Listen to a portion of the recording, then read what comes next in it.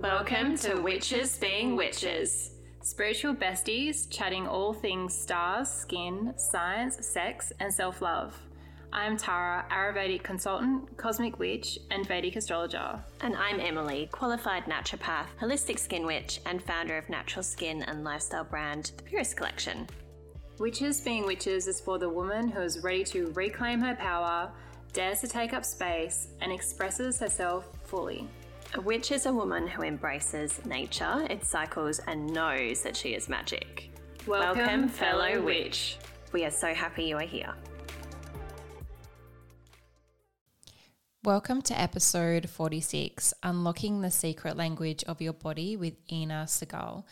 Ina is an international recognised healer, teacher, professional speaker, author, and pioneer in her field of energy medicine and human consciousness. We were so excited to interview Ina for this episode. You have heard her be mentioned on this podcast so many times because we are constantly referencing her work, and especially in clinic, like I reference her work all the time. And I told her this actually, and I got her to sign a copy of my book as well, which was so special.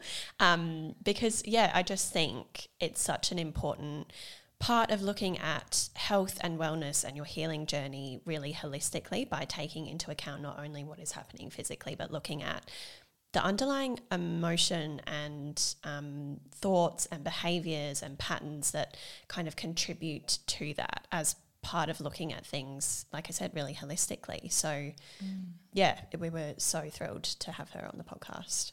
Yeah, her work is just incredible, and we were lucky enough to spend some time with Ina after the episode, and she is just so humble and the real deal. So it was, really special to record this with her while she was in Perth. We saw on her Instagram actually one day when we were talking about her book, we were like, let's have a look. And the first post that we saw was that she was coming to Perth, and we were like, okay, right, this is a sign. We have got to interview her on the podcast. And I think, like you said, T, like she really is the real deal. Just the authenticity and honesty and vulnerability was so refreshing to hear. Yeah. I really think you witches are going to really love this episode.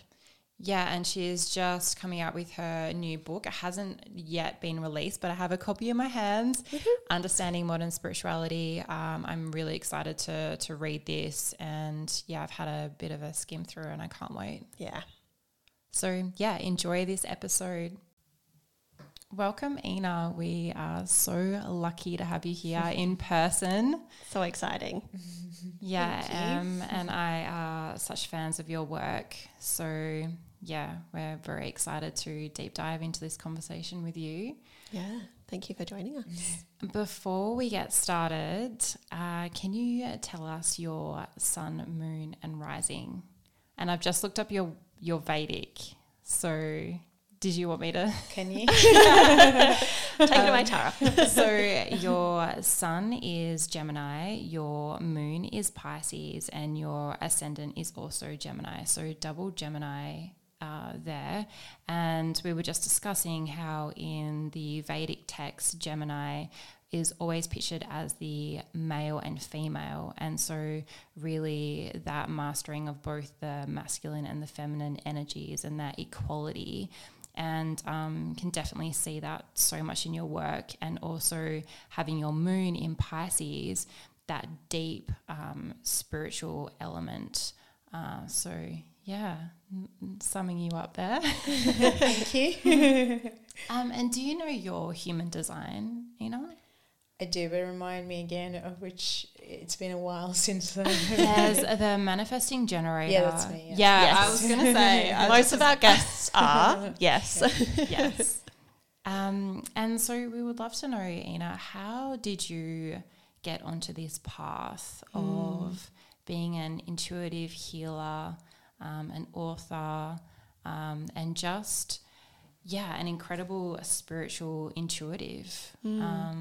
How did this path start for you? I think that it probably starts a lot earlier than when we're actually recognize that it actually started.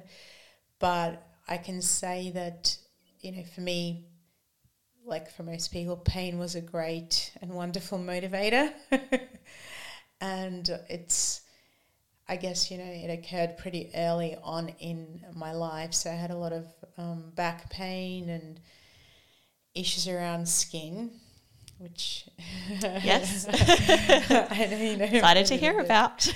So, and it was, mainly to do with psoriasis and something that a lot of people in my family had. And then I had digestive problems.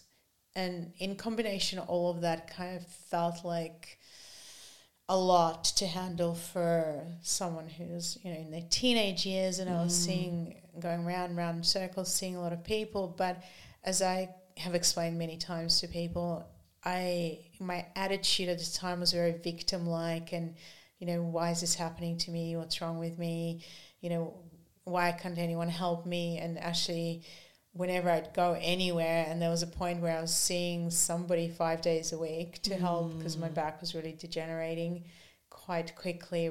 And my attitude was, more, you're the one who's going to heal me, transform me, and that kind of changed in a moment where I woke up one day and I was in agony and I couldn't actually turn my body. I was so stuck. And I went to see this chiropractor who I had been seeing probably for a year, who was maybe, 5 minutes, maybe less, of a drive away. And I remember really experiencing what it was like to be out of your body, because every stone, every rock was just like, I cannot stay in this body. This is too much pain. And by the time I got to his office, and he's one of the most relaxed, easygoing people. And so he came out of he'd heard obviously, and he didn't even ask me to come into the office. He just came out and he was like, so your body's stuck. And I said to him, yeah, I know that part. What are you going to do about it? And there was silence, and he really looked at me, and I could see that things were going on in his head, and he just said nothing.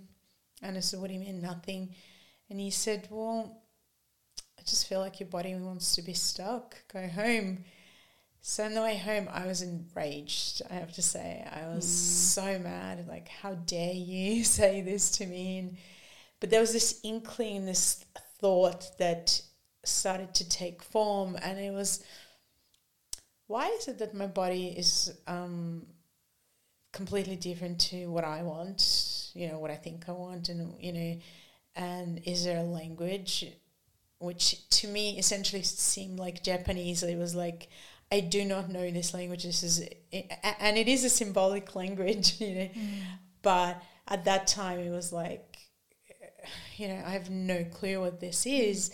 But this thought that came, and then most people lose a lot of energy from being in that victim state, which I spent a lot of time in, at that point, and just being depressed and drained. And in that moment of anger and rage, I actually turned into something empowering, which was like, oh my God, I have spent so much money, so much time, so much energy going to other people. How come they don't know? So they don't have the answer. They don't have the ability to help me. So that actually means I've got to come back to myself and I have to take charge. And I really feel like something aligned in me, and it was kind of like the thinking, the feeling center, the will center.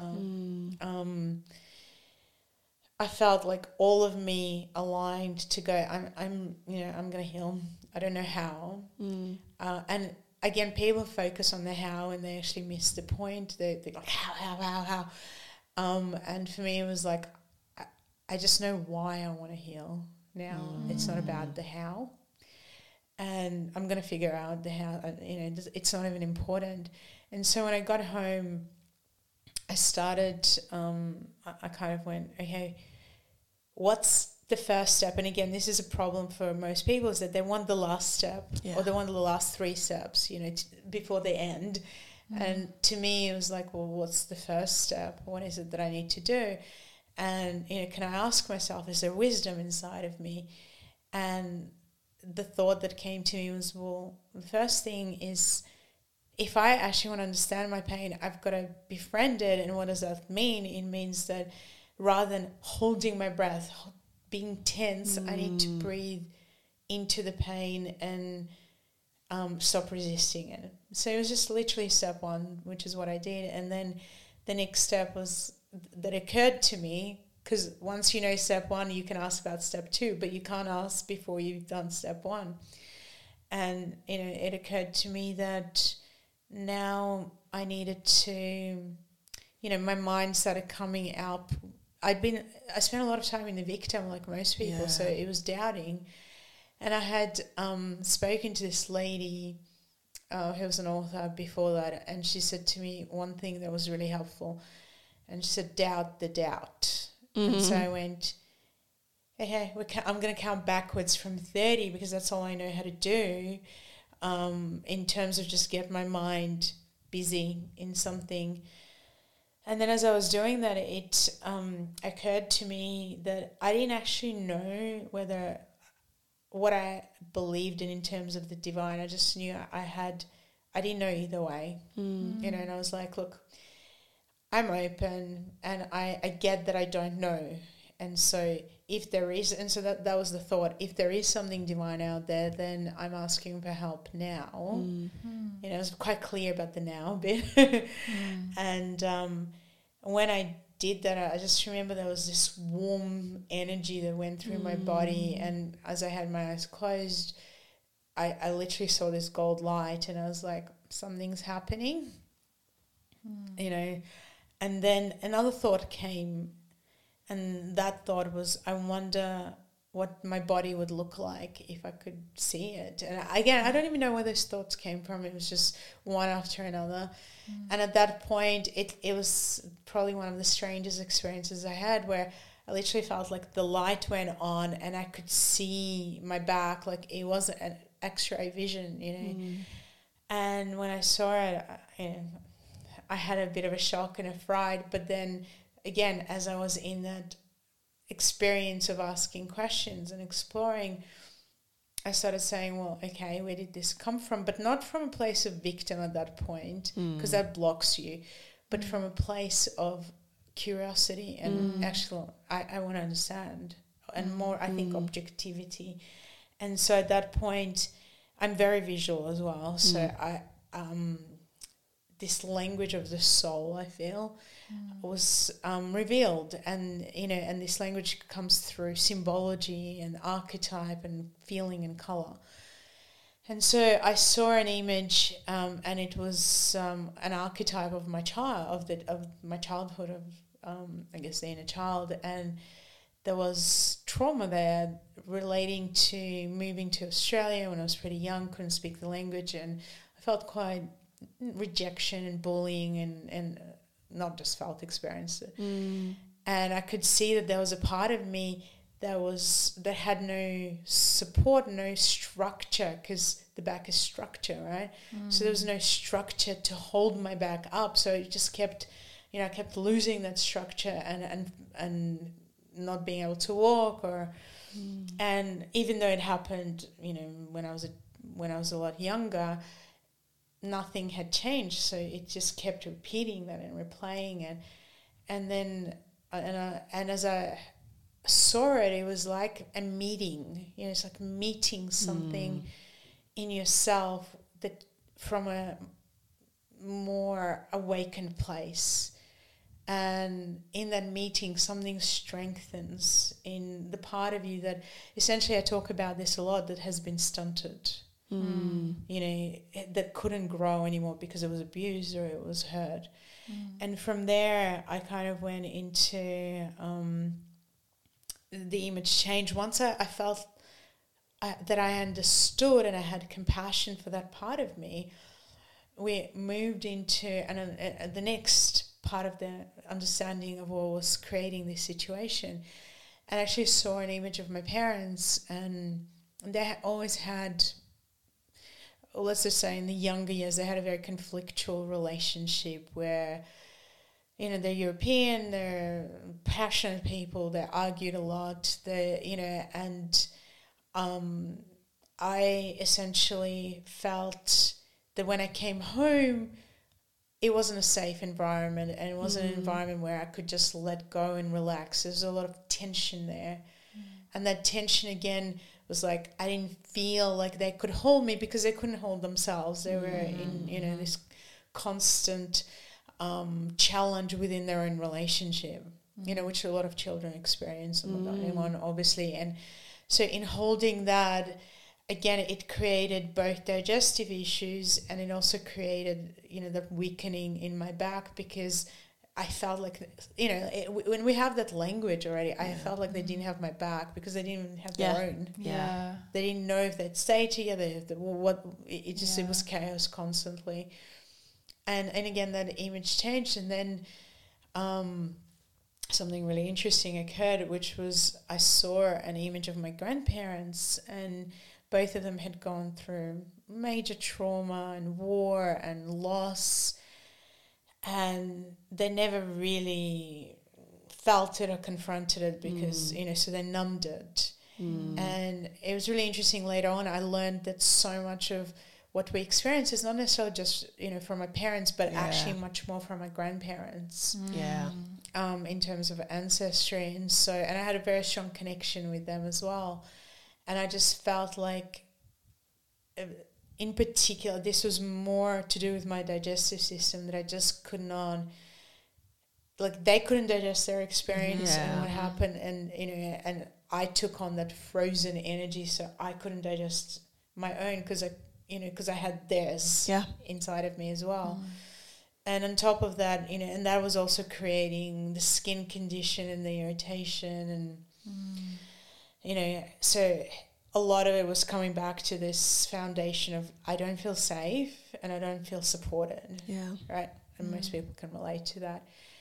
And the last thing that showed up, which is really interesting as well and very common, was that as a child I really wanted to help people, you know, as like children do. And what would happen is I would be around people and I didn't know that I would be absorbing all their energy and that I was like a sponge. And so they would feel better and I would always feel whatever they were going through the next day. And I realized there's some learning that needs to happen. I cannot keep doing that. And essentially those 4 big insights happened that particular night, and I fell asleep, which was, I think, one of the best sleeps I had, you know, at that point. And the next day I remember waking up and my back was straight. It wasn't twisted as it had been. And I would say 70% of the pain that I had been dealing with was gone. And I remember thinking, maybe if I don't move, I can, you know, I can continue with no pain, like, because it was such a relief. And essentially I didn't really do much moving for the next 3 weeks, you know, because I just felt I needed to explore this terrain that I didn't understand. And 3 weeks later, I would say, I mean, the back pain disappeared, and, you know, with the exceptions of little tiny moments where maybe I've worn too many high heels for too long. I've never had back pain, and, you know, and the psoriasis disappeared within the 3 weeks. And again, you know, if I would go to potentially, you know, a very stressful moment, there might be one tiny little thing that shows up, but nothing like it was. The digestive system was a lot harder because essentially it had so much ancestry in it, and I still feel like there's you know, with the digestive system, you kind of have to deal with whatever's happened in that day, as well as processing whatever you've picked up.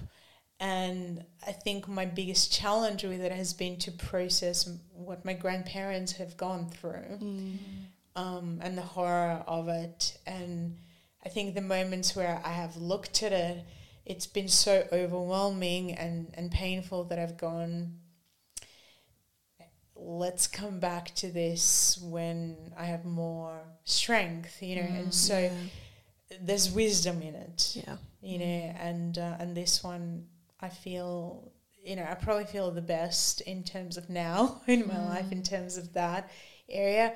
Would I say it's completely healed? I don't know. You know, I mean, I don't feel any physical issues, but I don't know that I've fully processed what, you know, they've gone through, because I guess there's a part of me that goes, you know, do you really want to go and feel those feelings based on prior experiences, or is it okay to just go bit by bit, you know, when that shows up? And so I think I've chosen the bit by bit, because I just think there's too much that happened there that is, you know, hard for a human to comprehend, you know, even though we have horrible things constantly happen in the world.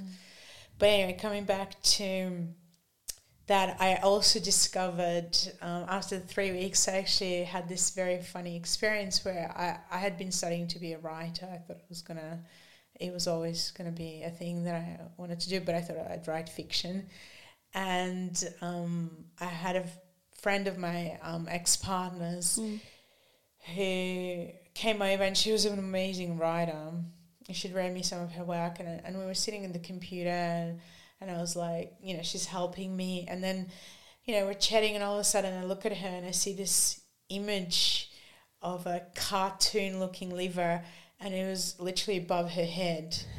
And my, you know, I guess reaction was just fluttering my eyes and kind of going, maybe if I close them and I look the other way, this will disappear because this is weird. And then she saw that and she's like, are you okay? Do you have something in your eye? And, you know, I said to her, am I able to ask you a really strange question? And she said, yeah, sure. And it was a really hard thing for me, because, to be honest, because I thought I was going to be, I actually thought I was going to be an actress and a writer. I paid zero attention when we were in science classes or biology or whatever. Anything to do with the body did not really have any interest to me, the same as I couldn't understand why I should learn French until later. I was like, damn, why did I pay no attention? So I didn't even know what the hell I was talking about, to be honest. I was like, I don't even know what the liver does, to be honest. I really didn't pay any attention. This feels so uncomfortable. But anyway, I said to her, look, do you have liver problems? And she said, oh, yeah, I've had them my whole life. And it was really interesting because the image changed. And at that point, I saw an image of a man who, and it was a feeling, you know, a sense, this is her grandfather. And I said to her, did your grandfather have the same issues? And she said, yeah, actually he did. And the image changed again, and I had actually saw him being in a concentration camp. And I said to her, oh, you know, again, I asked her the question, and she said, yes, he was there. And I said to her, do you get nightmares around it? And she said, yeah, I do. And then there was a lot of information that was very personal and specific to her and her family. And she called her mother. She said to me, I don't actually know if this, like, I don't know this stuff. And so she called her mother, and her mother said that everything I said was true, including there was one thing that I said to her, look, your issues in your DNA. And I'm thinking, oh my God, I don't even, like, I don't know what I'm talking about. It was definitely me who was much more shocked than her about this. And her mother said to her, yeah, everything that I said to her was true. And she said, she was 25 at the time, and I would have been 21, I think. And she said, you know, I just learned more about my family history in the last half an hour than I've known in my last 25 years. Thank you.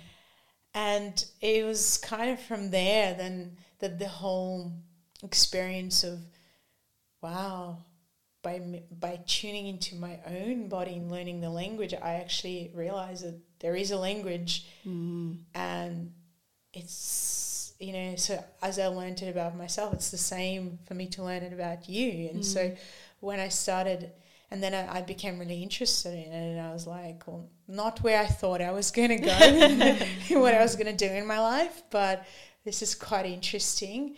And, you know, is there a universal language? Is it something that we can all learn and understand and work with? Or, you know, is it just, you know, I guess I was like, what is it? And so I realized that if you actually guide somebody to, like I had experienced in myself, to tune into themselves, as opposed to most people are tuned out, as I say, then and they start to get to know this symbolic, archetypal, feeling-based language, then essentially that is a universal language that everybody can understand. And I believe that in the future, potentially, that is a huge potential for humanity, you know, and that will be a time where lying is not going to be a good option for people, because it's going to be obvious, you know, as we become sensitized as opposed to desensitized, as we have been.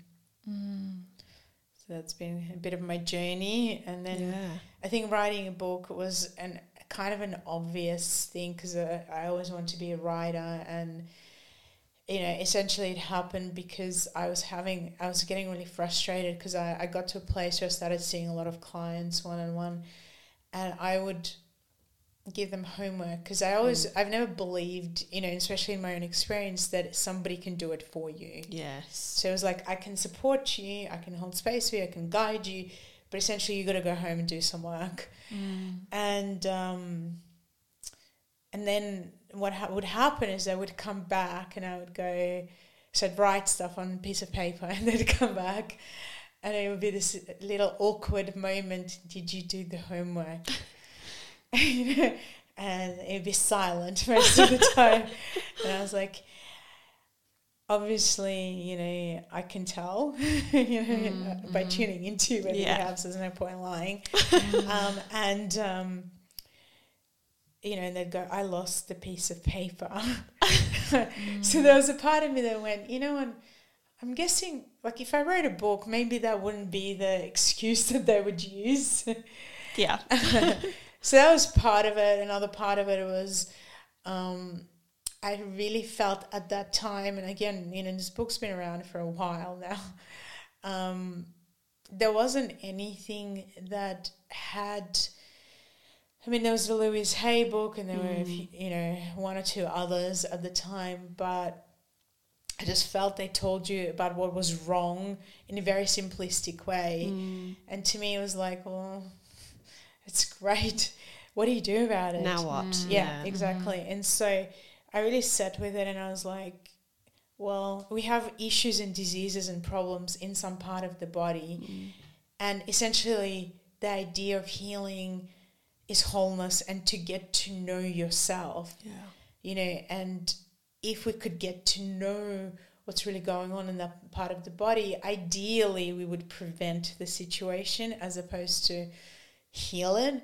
But if we got to that place, we could transform it and work with it by understanding it, and also having, you know, a process that was, for me, that was built on the awareness that everybody is different. And so, like I said, I'm very visual as a person, so if I need to see things more to understand than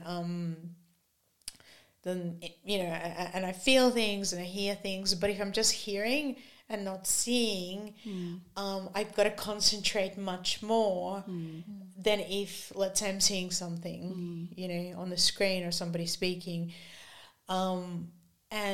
but somebody else, they're auditory, and somebody else is kinesthetic. And so when I was putting the processes together, I was like, it's got to be simple enough that somebody at home can do it without me being there.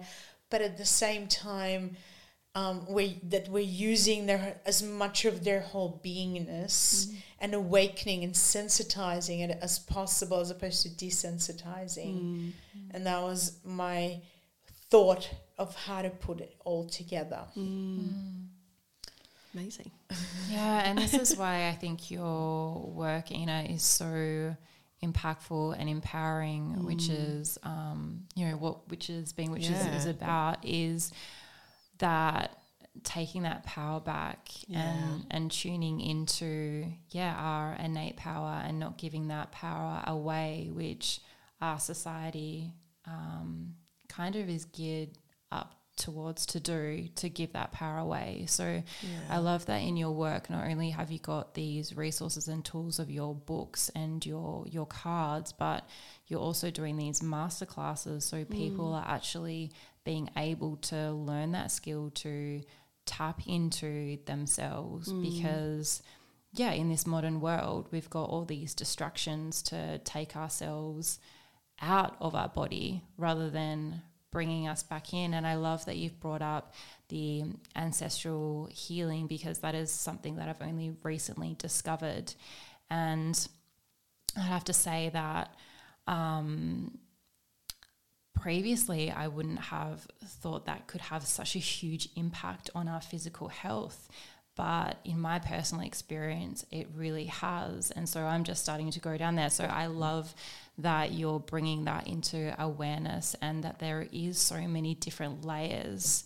And it's not obviously getting overwhelmed with that level, like you said. It's just a little piece at a time, how we can go on that healing journey. So, I just think everything that you're doing is incredible. Thank you.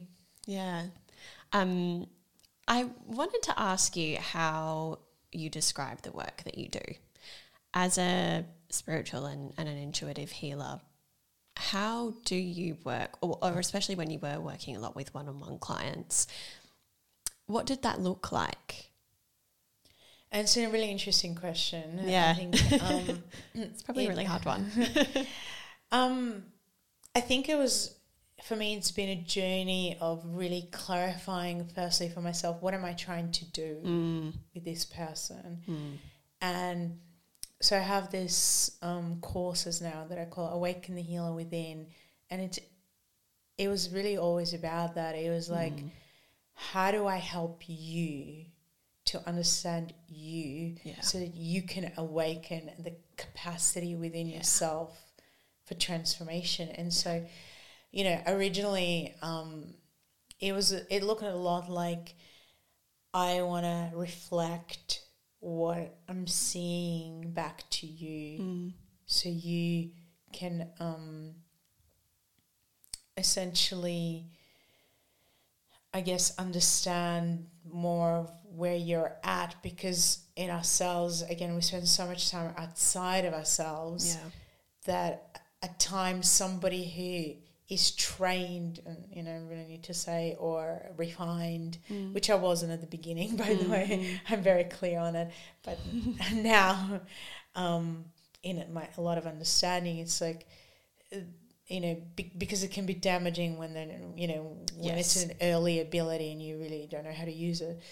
But for me, the idea was, how do I help reflect and guide you?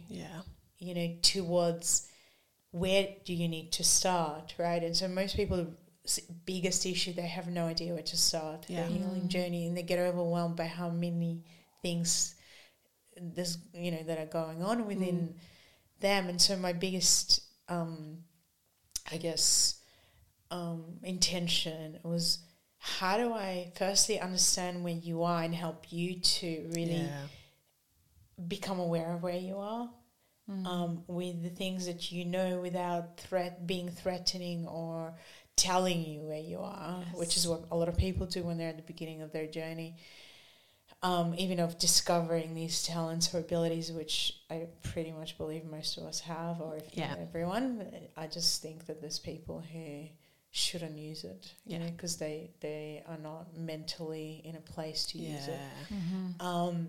But so for me, it would be like, I want to understand you and I would create a map for myself. And so I would essentially communicate with your soul, and I would say, show me where to start. Like, where do I start this exploration? And, you know, give me the starting point. And usually there would be a point, let's say it might be your throat or something, and, you know, and I'd go, okay, well, how are you going to show me what's going on with this person? Is it through feeling? Are you going to give me a feeling? Are you going to give me an image? Are you going to give me a knowing, or I'm going to hear something? And so I just wait. And then I'd go, oh, okay, I'm seeing this. And I would say to the person, look, let's say I'm seeing some density or some, you know, this energy around. Can you relate to that?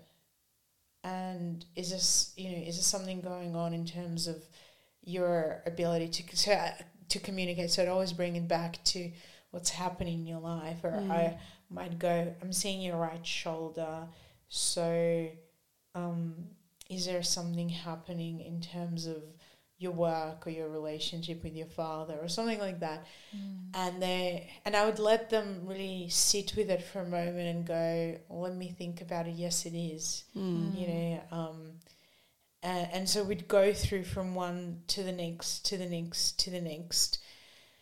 And then I would go, okay, now I have a map. Like I have an understanding. Sorry, I have an understanding. I'm going to create a map for you of where I feel in my capacity to help you in what I feel you need to do. We could start little step by little step in terms of what can we, you know, how do we work with this?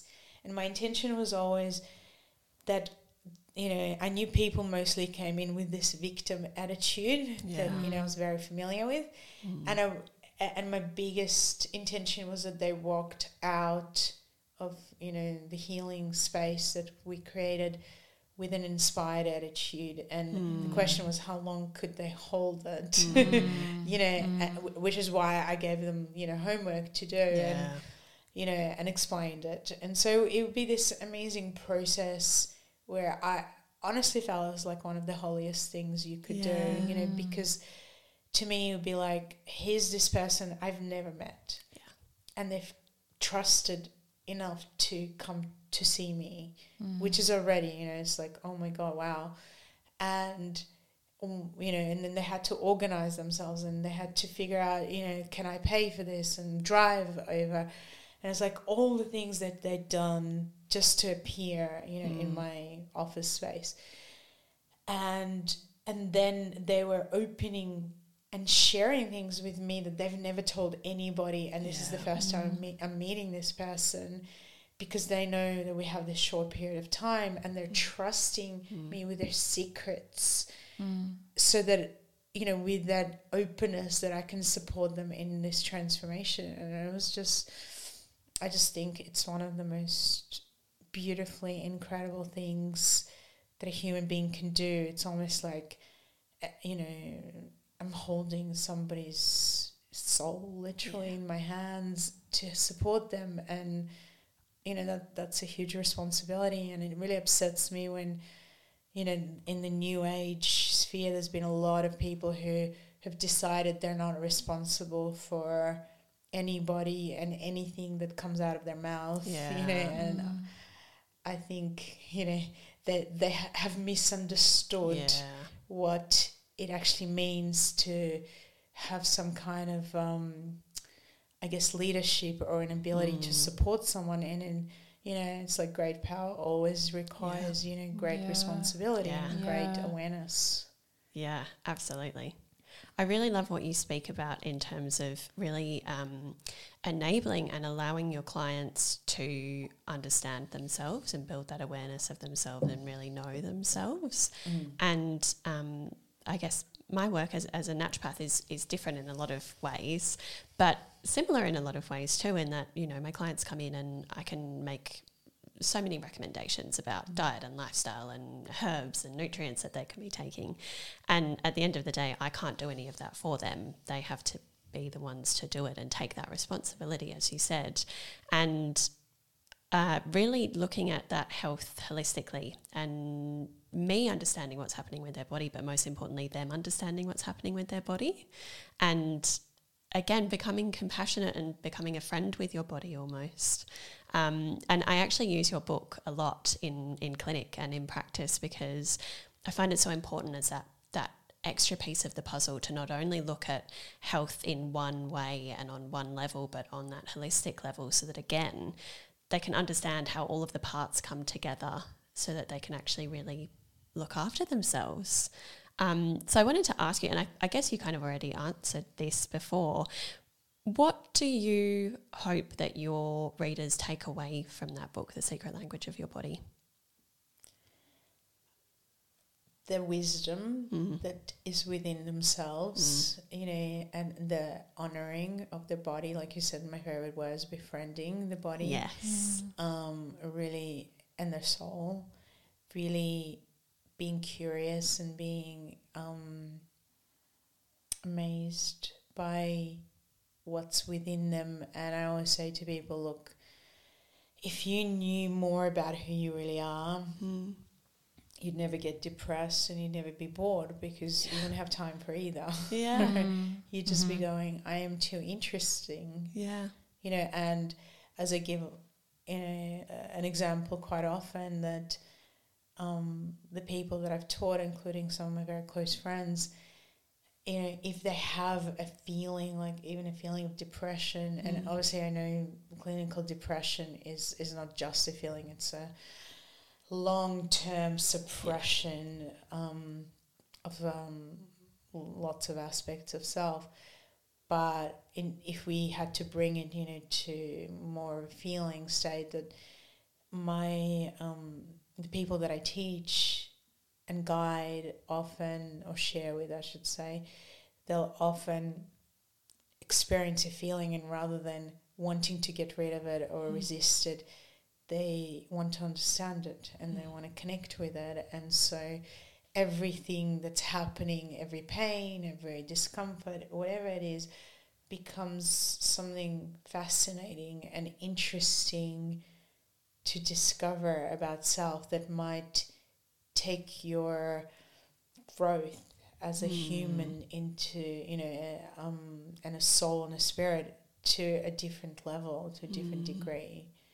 And so to me, I really feel health and pain is an entry point into self-discovery. Yeah, I love that.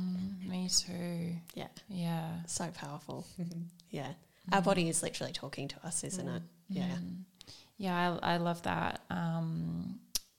You say that the body does not lie. And so, yeah, having that awareness that you speak of, just even understanding what that body part means or what that pain means, and for us to have that invitation, like you said, to be curious, because there is something that, that physical element of us is trying to communicate to the soul to make us focus on it, to release it, I think is really powerful. Yeah. And in your book, you talk a lot about divine healing intelligence and almost, I guess, asking for it to support you. Can you talk a little bit about that, about what divine healing intelligence is to you, and how you see that playing out in healing? Absolutely. And I think, you know, if we go back to even my own early experience, you know, it was really asking, you know, the question, if there is something divine, then show me. And, you know, I've never, I guess, really felt like we were just physical beings. I always felt like there was more. And it's been a huge journey of exploration for me, including why I wrote my present book, Understanding Modern Spirituality. And it was really like, you know, even when I was 5, I had this question. I remember asking my mum in the kitchen, so what happens when we die, and who are we, and, you know, and what else is there? Because at that point, death was like, you know, very scary thing. Yeah. You know, does it just end? And it can just end, you know. And something in me just was always, even at that early age, was like, doesn't feel right. Yeah. It feels like there's more. And I guess the divine intelligence was an exploration, like you said, and a call for both for people to question, what is it? Yeah. And also, what is it for me? Yeah. You know, what is divine? What does that mean? What is something higher than materialism, or my material body, or my physicality? Is there more? And it is really, you know, about going, sometimes at the time where I don't know, and most people don't, we're not that smart about most things. But if I start to recognize maybe there is more, then again, I go on a spiritual journey now, not just on a physical. I want to fix my body journey. And so to me, divine intelligence has changed and evolved in so many different ways as I've learned about, which actually I can write quite a bit about in Understanding Modern Spirituality, about higher beings, you know, about higher self, about, you know, what is it for you? What do you believe that is higher and has a divine essence that you can connect to? So in my personal experience, and this is a non-religious experience in that sense of, you know, again, I respect all religions. I don't necessarily follow or agree, but I respect. But in my personal deep dive into understanding the connection that I might have on one day, and it's not the same every day, and one day could be I'm connecting to what I can perceive and hold as the divine feminine. Another day, you know, because I need that softness and that warmth. And another day, you know, I have a very strong connection, I believe, and a feeling of relationship with the Christ being, which is, again, not Jesus, not a man, not a religious thing, but a being that I've studied a lot. I also have an understanding that there are different beings, light and shadow, who guide our humanity, you know, at different times in different ways. There, it's quite obvious once, especially once you open up your capacity to see more than just the physical. And so, you know, I also have an awareness and a sense, and I've studied that we are guided by a being that has been known and to many people as an Archangel Michael, who has become at a level of an archai, which is the guide of all humanity at this point. And it makes a lot of sense to me in terms of the things that he's about and what's happening. And so at times, to me, divine intelligence becomes a connection to this being, you know, of Michael. So it really depends on what it is I'm focused on for me personally. And I also think that, you know, whether you are a religious person or you're a spiritual person, you know, at different points, you're going to connect to beings that inspire you. And so again, even if I do connect to a Christ being, to me, it's not just the word, it's like, what do I understand about this being that inspires me, and about, and for me in particular, because of the healing nature of when, you know, what we know about him, and again, the being that he went into, that's Jesus, has been quite fascinating. So I spent quite many years looking into it from very mystical and esoteric perspectives that take a journey of, you know, incredible depth and detail. So one of my pet hates is generalizations. I don't function very well in generalizations, because I feel it's almost like, I mean, how can I generalize a language? You know, I either learn the language and know how to speak it, or I don't, you know, and every word means something, right? If I'm, and has a meaning that somebody else understands and is being conveyed, but it's not but it's a specific word. So it's like for everything. I want to drink. I want to pick up this glass. And I feel like in the wellness, spiritual, new age community, everything's become so generalized, and it's like one thing for everybody, which I highly am against and disagree with. I think everybody's unique being, and a huge part of my book is also about, can you understand that yes, you're connected to other people, but you're also very, very unique. And every part of how you do the process, including the divine intelligence, is uniquely connected to you and will mean that, and will, I guess, create the results that you have. So if I don't believe in anything spiritual or anything higher than me, then, I take that part out, and you can still do the process, but that part is not there. So now, there's something else that needs to be there, and maybe much more effort that needs to go in, because now we're missing this bit.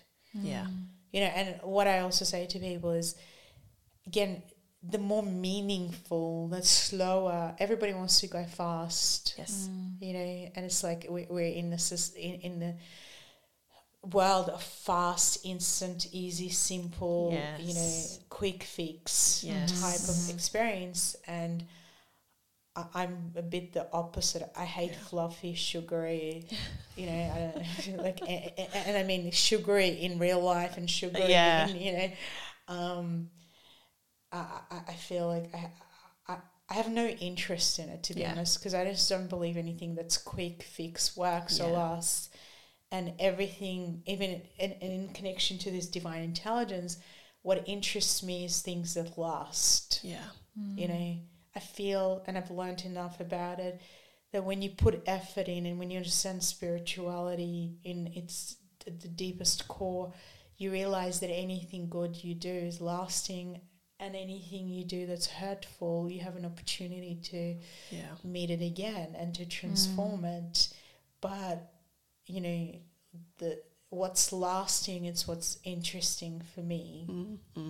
And so I create, especially now, probably not when I started because I didn't really understand this concept, but what I'm really interested in is not skipping steps and creating a foundation that, for those people who want a foundation, who are not that interested in, quick, fast, easy, simple, instant, who are a bit sick of it because they've actually experienced that it doesn't work and it doesn't have any depth, or for those who are interested in the not that, and they've had enough of sugarcoating, those are the people I'm excited about to work with, who want to connect lots of pieces together and actually create something that's not necessarily just lasting for now. I'm a big believer in multiple earth lives. And I'm not also I don't get caught up in past lives, which is, has become this huge thing, because I feel like you should only visit those for reasons of moving forward in something, and reasons where it's connected to something that you cannot understand. That you need to understand in order to move on. But it's not let's go and find out everything about my past life and drag it out, because people, again, do not understand that it's dangerous to bring things up into this life that, are not meant to be brought. And so, but my huge interest is in people understanding multiple earth lives, and because you cannot understand the soul without understanding multiple, or the spirit, and without understanding multiple earth lives, and thus you can't understand why you should really work on yourself and evolve if you think you only have one life reality. And then you don't actually think about, what is it that I'm doing in this life, and is it going to have any impact on the future, and because most people don't have that, they actually self-destruct a lot. But I feel that if you truly understood that, you would have such respect for who you were, and also the beings that helped to create you. Yeah. That how you treated yourself, your body, other people, every experience you have would have a reverence to it, and would have an appreciation, to it, and then you could keep refining, and there'd be a reason to refine, as opposed to that, and that reason wouldn't be an egotistical reason, but something that becomes higher than that, which then inspires many others, and that's what I'm interested in, and that's what I guess I hope to awaken in people in whatever I do. Yeah, that is so fascinating, and that is why I love Vedic astrology so much, because we're really focused on, I guess, karma, which is the action. So everything that we're doing is creating that good or bad karma, because, as you say, there's that higher awareness of not just this lifetime, but lifetimes that we're going into. So how can we help the soul progress, and how can we learn what we need to learn? How can we, close those karmic loops and really evolve the soul? Because to me, that is the mission that I'm here for. And when you start thinking about it in that context, in this human form, it gives me so much peace, especially in this aging process, and like, what is it all for? And it just gives us a bigger understanding, and that we're connected to something bigger, and it gives this is how I feel, my life so much more meaning. And like you say, when you start thinking about life in that way, the present moment and every decision that you're making, suddenly it becomes, like you say, an act of reverence, but devotion of how you want to be and who you want to be, and how can you be the best version of yourself. So I think this book is going to be incredible, and I know it is just about to come out. So I have a copy right in front of me here. So I'm very excited to read it. But I feel, do you think with what we've been through the last couple of years, have you noticed an energetic change of people wanting to dive more into understanding spirituality? And I love how you put it in the lens of really removing a lot of the heaviness of what is around that Christ energy, and taking more of that heavy religious focus off it, and really just connecting to more what that vibration is and what it entails. Do you feel that this is shifting with how people are now engaging with your work in terms of spirituality, and from like what we've been through with the pandemic the last couple of years, is this what you really got inspired to write this book from? These are amazing questions, I think. Thank you. Very good. To me, I think even before the pandemic, I had a question, and I was looking at how people are marketing themselves, people who were seen as successes, and a lot of it were using these, marketing words of simple, easy, quick, instant. And I sat with it, and I was like, this is not what I believe. And I'm curious, and Perth was actually quite an interesting place of exploration for this. I was like, I'm curious, what if I was really honest about what I believed and explored, because I can say when I first started, of course, I was very, very young, and I was like, yes, I want to do quick, easy, simple, instant. Yeah.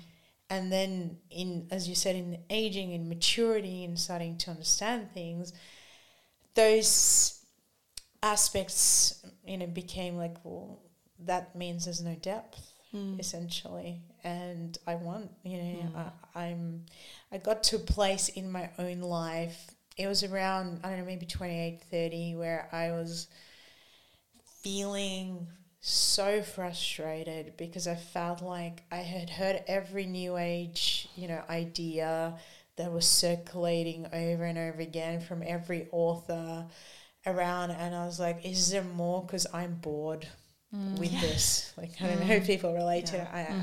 I'm very honest. I don't do sugarcoating. So, I was like, I'm so bored. And, if this is all there is, what am I going to do for the rest of my life? That was kind of my question. Yeah.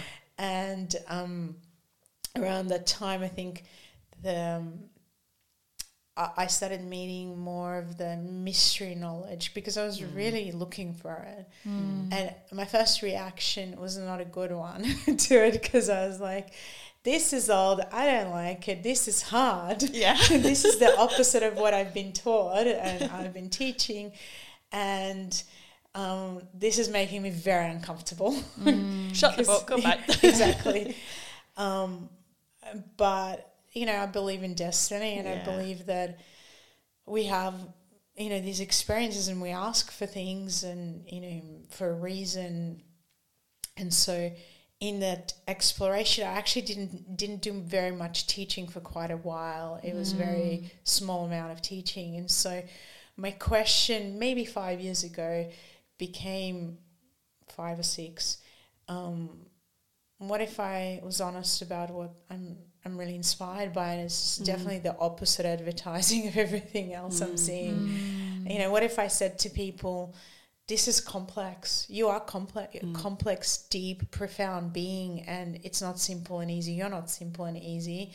You're deep, you're profound, you're there's so much to understand. It's so interesting. What would happen? What if I use that charged word Christ, not from a place of a religious, like you said, or even, new agey type of idea, but from reverence of, I spent years and years trying to understand who that being was and what happened and what was the influence that, this godly being had here. And what if I started to slowly share this? What would happen? And it's quite funny. A lot of people say to me, you should be so much more famous than you are. And I'm like, I hear that constantly.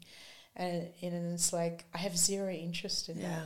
Like I'm interested in helping people, but I'm much more interested in helping people in a non-superficial way. In other words, I will not sell out. I have no interest. I don't need to. I'm like, I'm interested in those who have, as you said, felt the calling and have gone, well, it's great to start with, you have to think positive and all of this stuff that we've all heard a million times. But I'm interested in more. What else? What else is there? And I was like, look, it could be that, there's hardly anyone. It could be that there's a lot, but I don't know. I won't know unless I try. And I've been pleasantly surprised by how many people have had the same feelings and have maybe not had the same time. I've been very fortunate because this has been not a hobby but a career, I guess, and I wouldn't even call it a career. It's been a life discovery, a yearning of knowingness of this, of going to the depth that my inner being is capable of understanding with slowly. And I felt that the aliveness and the inspiration that I've been able to share with people has been so profound that there's so many more than what I thought maybe that have gone, what, who am I? And I think then in the last 3 years, really, in this COVID experience, I really feel like one of the biggest things that has come through is, I guess, the truth of who somebody is. Whether it's, and I think it's quite astrological from what I've been told, that it's almost like you cannot mask or hide the things inside of you that are essentially, either dark or unprocessed or are not coming from the right place. And, I've actually been amazed, at how obvious it has become and for how many people and how the world scenario has reflected, most people's lives where things that we had never really talked about in depth, like narcissism, like psychopathy, like, borderline personality disorders that have been hidden away have all of a sudden come out in this huge way, and and a lot of things about identity and sexuality and who am I, and confusion have all come to the surface where we can't just pretend it or push it away. And a lot of superficiality has as well, where people have gone, ooh, I like the idea of the feminine and masculine. I can make money from it. Yes. But they don't actually understand anything to do with it. It just sounds good. Like if I just say the right words, maybe I can make some money. Yeah. And so we have a lot of that too, of course. Yeah. But I also feel like there's a deepening of the soul that's happening, and a capacity for people's souls to hold more, to want to hold more, to want to discover more, including obviously my own. And in that exchange and sharing, I really felt such aliveness, such purpose for why what I'm here for such, I guess, true, I talk about ruthless honesty,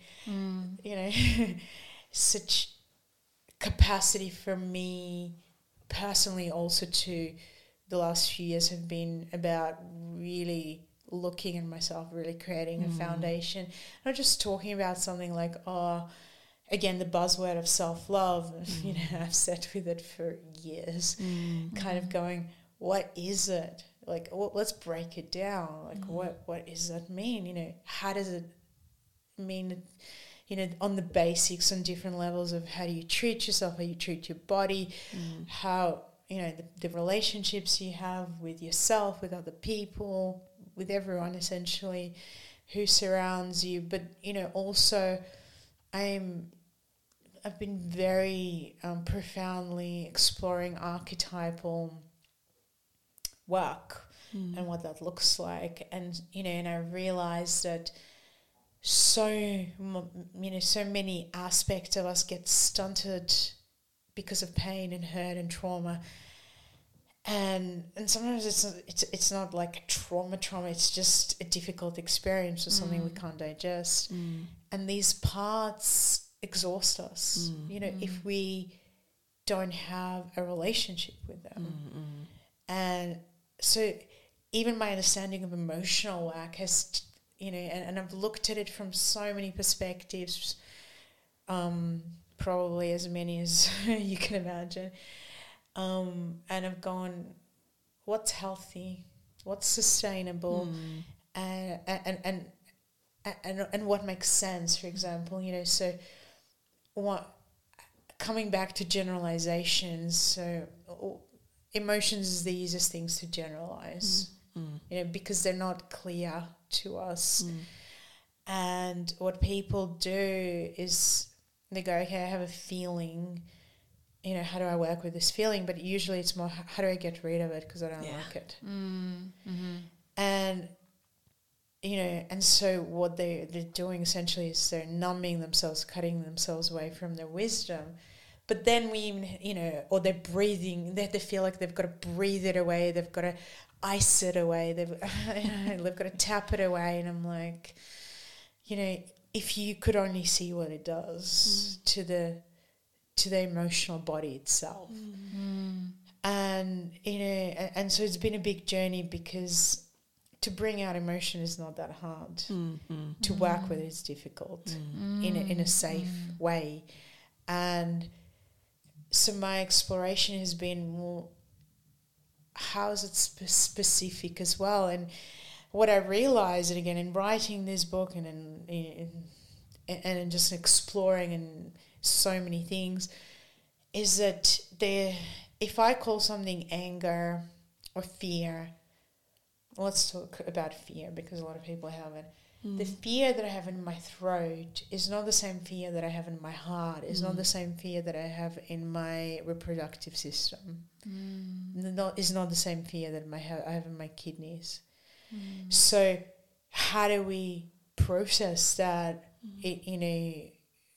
when somebody like myself spent the last 20-something years looking at it, and it's still a challenge, right? And so in really diving deep and spending a lot of time exploring and being somebody that has taught emotional work in all over the world in so many countries and seen so many reactions, I was like, how do I specify this and understand this?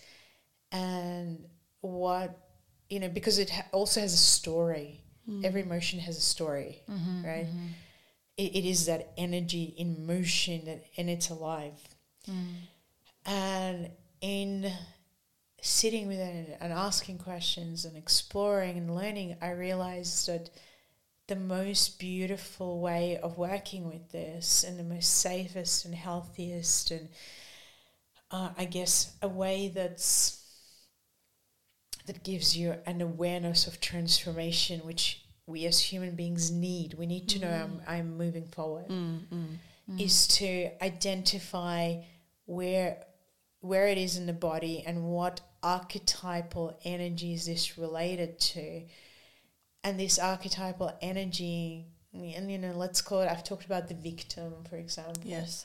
And the victim is totally connected to the digestive system and the solar plexus and a sense of self and confidence.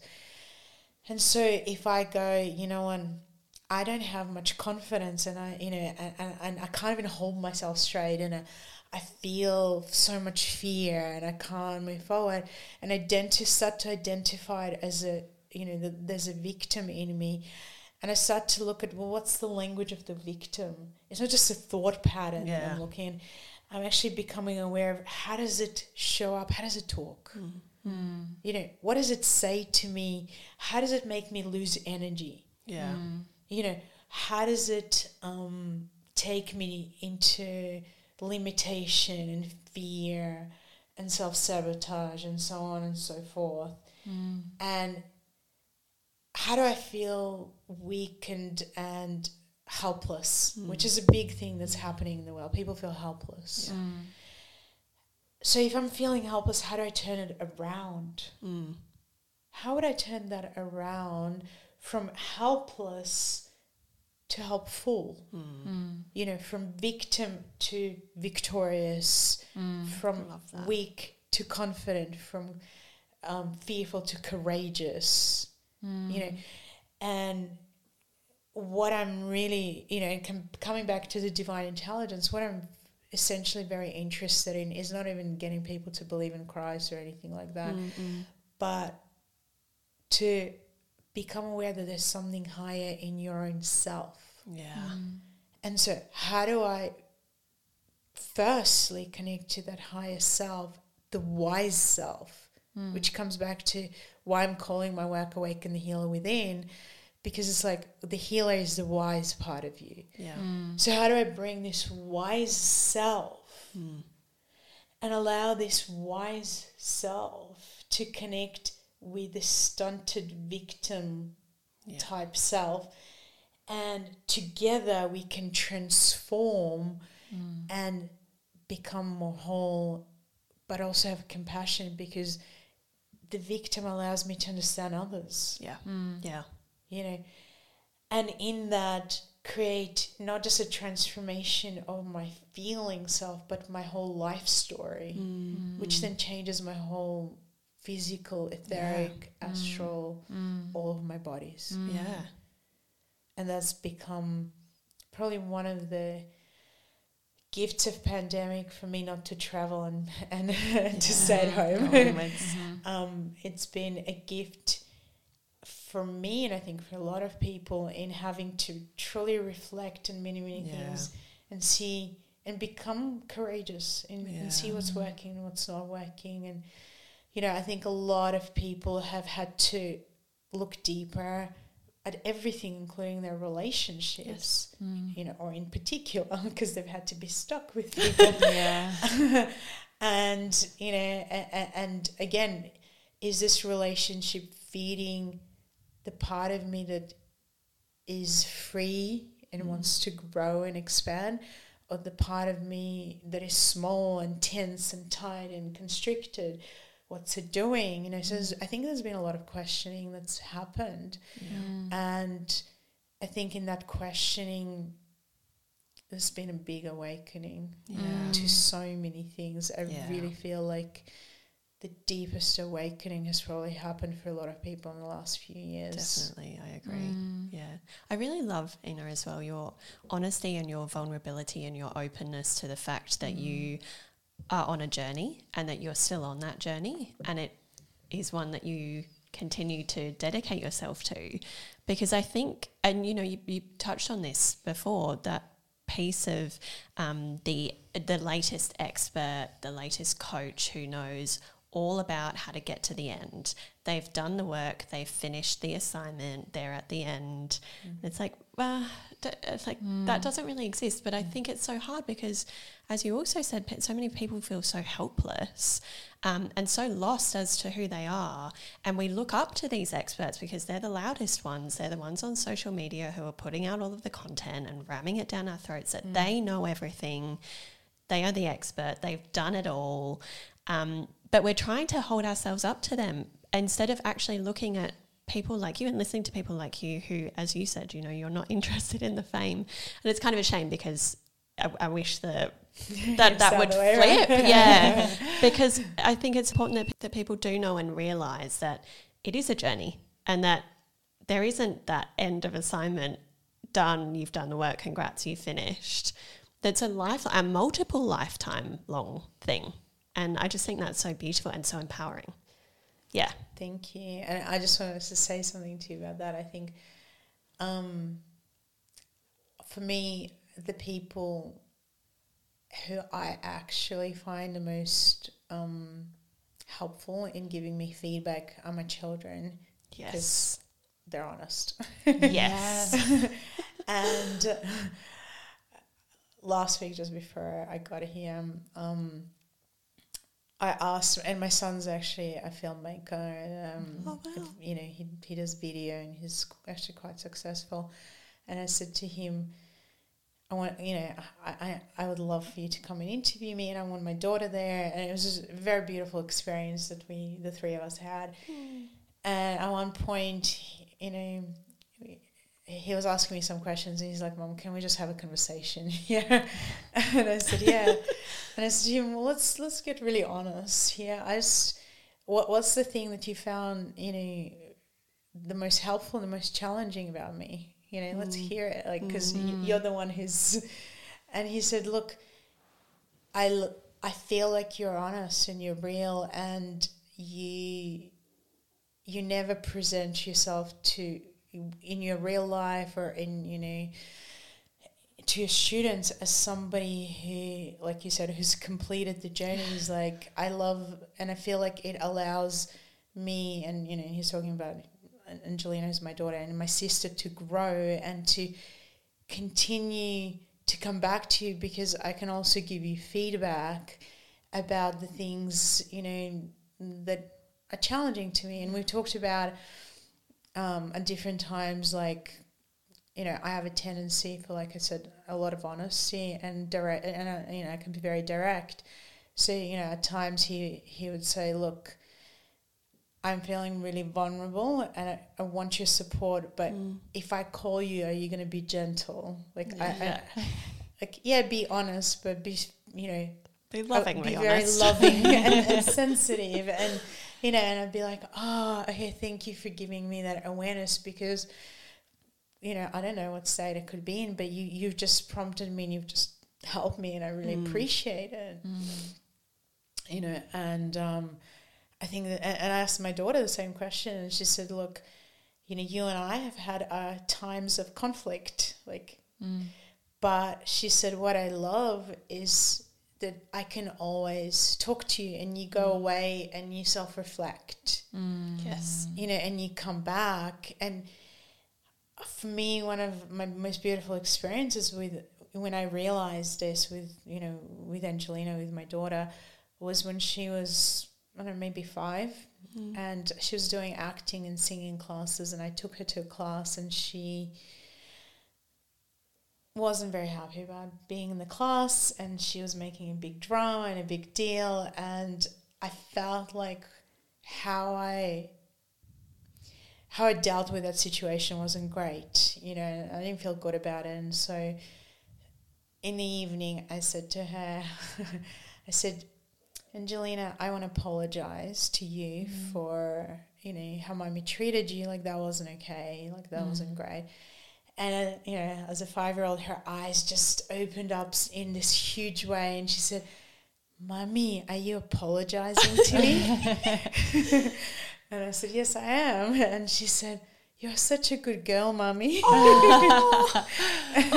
And I remember seeing this shift inside of her, going, I can trust you, because if you do the wrong thing, you're going to come back and you're going to share that with me. And I think I've always had this relationship with both of my children. And so it was really good to hear as well, that the appreciation of, I'm pretty much the same in my actual life as I am when I am, sharing. And they both said, what we love is that you tell the truth. You don't talk about, you don't pretend to be someone else. You don't pretend that you've finished your journey. You're always talking about being on the journey and, and appreciating that. And it's like learning from it and enjoying it and embracing it. And I agree with you. One of my, also, when I was in my early 20s, I was interviewing a lot of famous people in this industry, well-known people.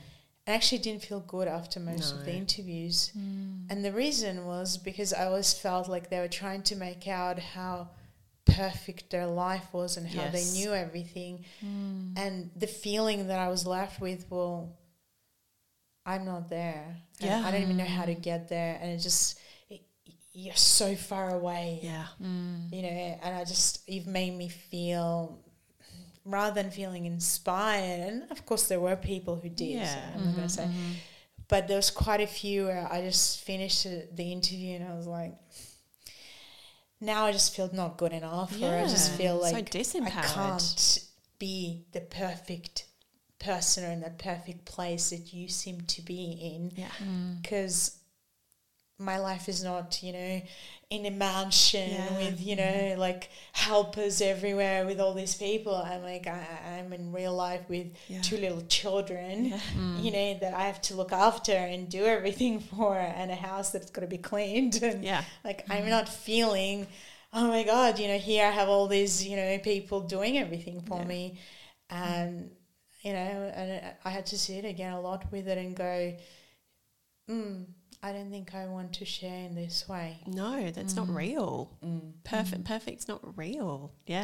Such a lack of authenticity there.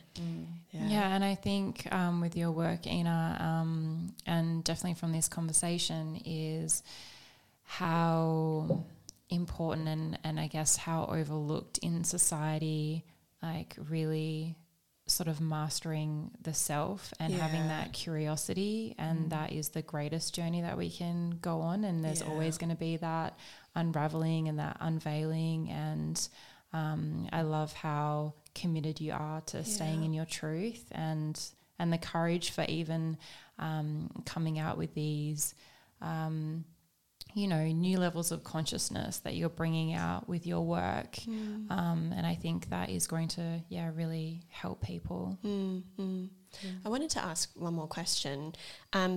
What do you think would be the best way for someone to get started? What's a good, simple, I know you said that you don't want people to be focusing on those final steps. What is, in your opinion, the best first step that someone can take in terms of getting to know themselves and understanding their body and what's happening and wanting to heal themselves? I think the first step is the thinking. Yeah. You know, and it's really about going, I want to be curious. I don't know what I don't know.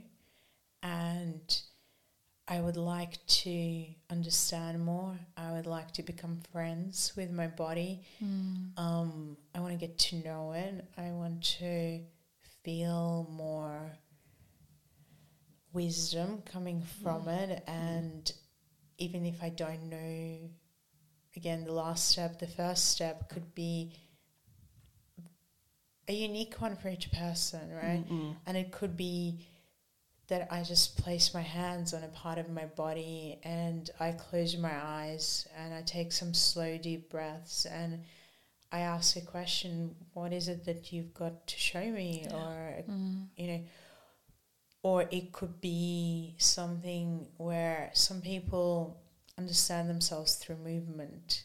So for, you know, for example, again, my experience and my interest in understanding my daughter, both of my children, my daughter, in relation to communication for quite a while, from teenage years on, she wouldn't talk about her feelings, you know, and that was part of our challenge because there was a part of her that wanted to rebel or didn't know how to, or you know, was like, my mum talks about her feelings all the time, so I'm not going to. And, you know, and I was like, well, how do I start to support somebody who's young, for example, and, you know, I can't have a conversation about feelings with her and I can't tell her to place your hands on you. I could have actually, you know, potentially when she was 5 or 6 or 7, but I can't at this stage of teenage years. And, you know, I quite sat with it a lot and I was like, what is the way that I can connect with her to help her to start, you know? And I realized like she loves dancing. And so to me it was like, speak to me through dancing, but she wouldn't do it if I only wanted her to do it. I had to do it as well. So, you know, so from, I don't know, maybe when she was 13, we started to do this, so our communication was not really through words for quite a long time. It was through show me your feelings through how you move and show it to me through, you know, play me a song that helps me to understand you. You know, and so I feel like there's so many different ways, you know, for us to find what is my first step, you know. So like my partner, for example, he'd done quite a bit of personal development before I met him, but never emotional development, let's call it. And you know, so when I speak to him, he's like, oh, no, not the E word. You know, like emotion, you mean? You know, and so I've had to, again, look at how do I help him to understand something, and that's been through, he has a very incredible intellectual mind, and he'll be like, look, I'm not ready to do the things that you're talking about, but I just want to see it, and you know, and I want to see it in action with other people, and now I start to understand it, you know, but it starts through thinking, you know, and putting pieces together, and so at times he'll come up with something incredibly amazing, and he'll be like, and I understood that, and this was amazing, and I'm like, wow, you know. And so what I do is I acknowledge everybody wherever they're at, you know, because everyone's journey is so different. So my son, you know, he's had a lot of challenges in his health at different times, and also receiving help or feeling confident.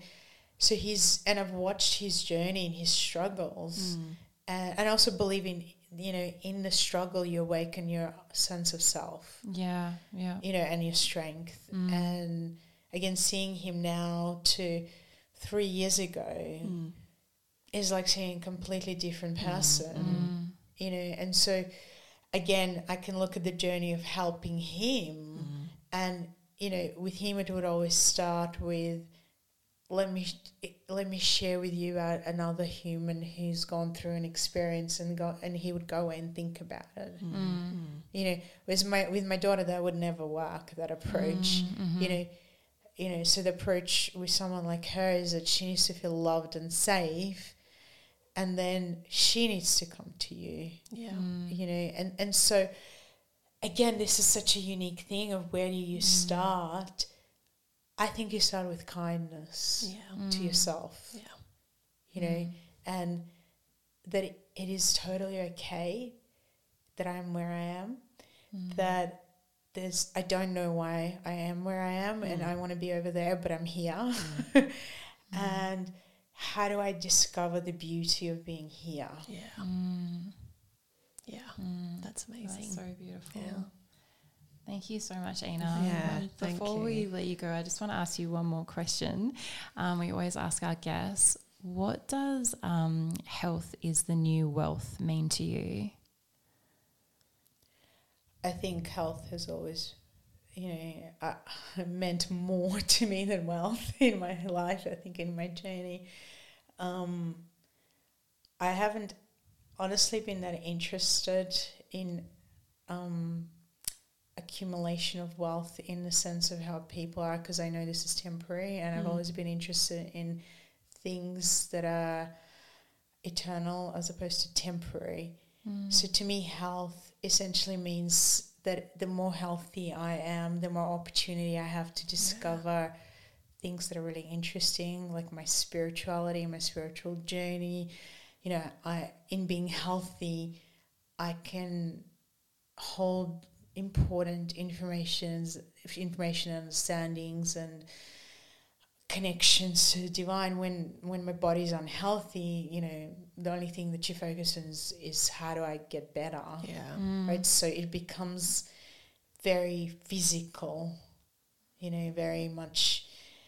At times I've seen, you know, it's become an obsession for people.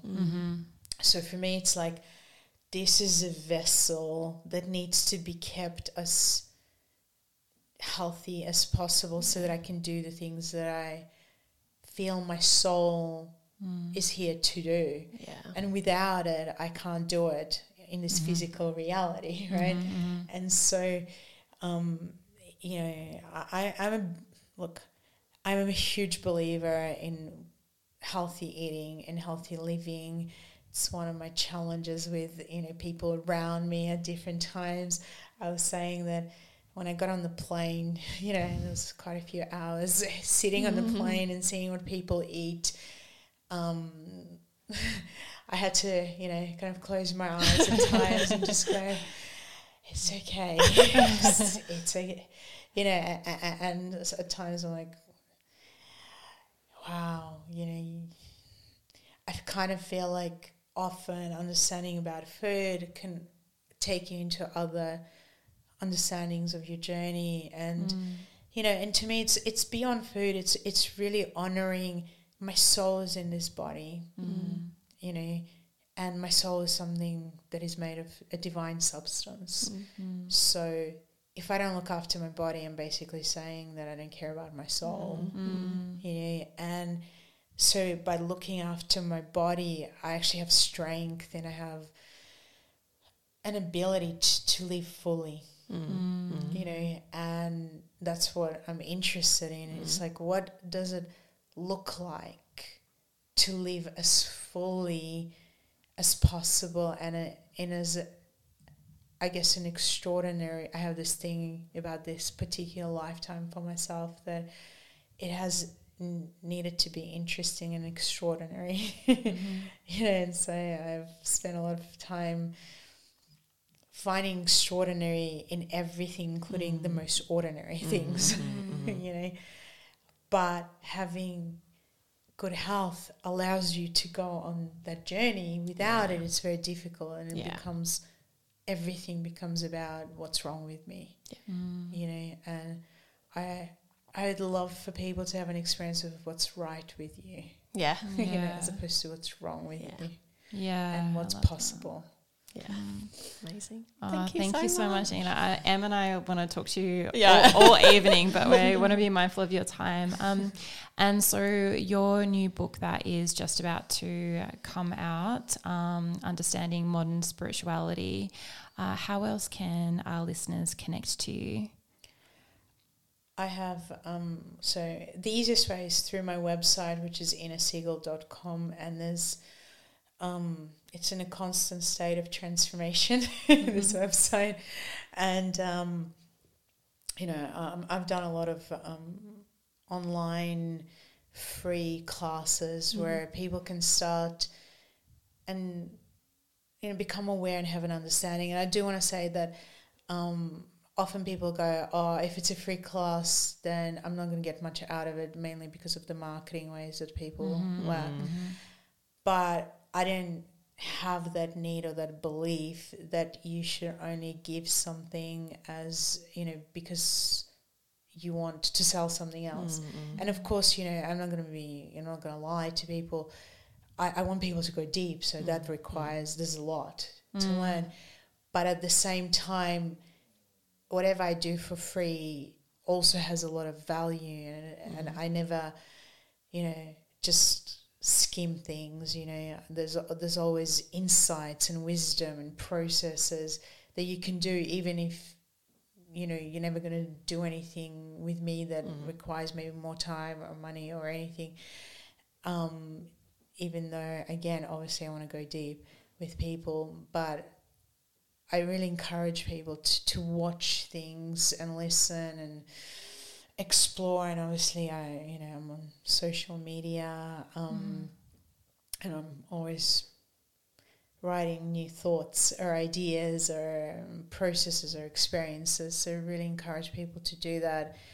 And there's been so many people, I have to say again, who've watched the free classes, and including today, there were several people there, and this lady came up to me and she said to me, quite young, probably in her 20s, and she said, I watched, 3 years ago when you started I was doing a lot of free stuff, I watched this free masterclass that you did, and she said, it literally sustained me. I wanted to tell you, it sustained me throughout the last 3 years. I don't know where I'd be without,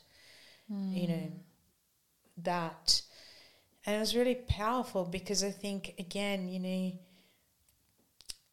how my whole perspective on life is always who can benefit, what can I share that can shift you out of the victim? What can I share that can benefit to strengthen your sense of self?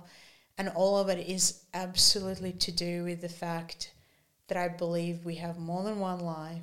There's more, and that, like you said, what is the possibility of creating this positive karmic scenario that's not going to be just good for me, but for this world in general? What do we need in this world is my constant question, which is why I've spent the last 3 years exploring and understanding the world and what's happening, because it's like, how can I contribute if I don't understand, right? How can I truly help? And so, again, everything that I've been doing, both lately with cards, books, free stuff, paid, courses, is all about how do you become, as you said when we started, the version of you that you love and want to keep refining and exploring and sharing with others. So powerful. Thank you so much, Ina. Thank you. Yeah, it's been such a refreshing and deep and beautiful soul nourishing conversation. Yeah. So thank you, and it's such an honor to have you in the flesh as well. And I appreciate it, because even because for me as well, it's so beautiful to go on a journey of sharing and a discussion into areas that I feel are rich, are full of richness and possibility for both, us here right now and other people. So and so I deeply appreciate this. It was wonderful. Thank you, Anna. Thank you. Thanks for listening. If you enjoyed this episode, please hit subscribe, follow, and consider leaving us a review. And don't forget to come and join us on social media. We are at Witches Being Witches on Instagram, and we would love to see you in our Facebook group, the WBW Coven. We'll see you next time, fellow witch. Thanks for listening to Witches Being Witches. Remember, happiness is the new rich. Inner peace is the new success. Health is the new wealth. And kindness is the new cool. We'll see you next episode.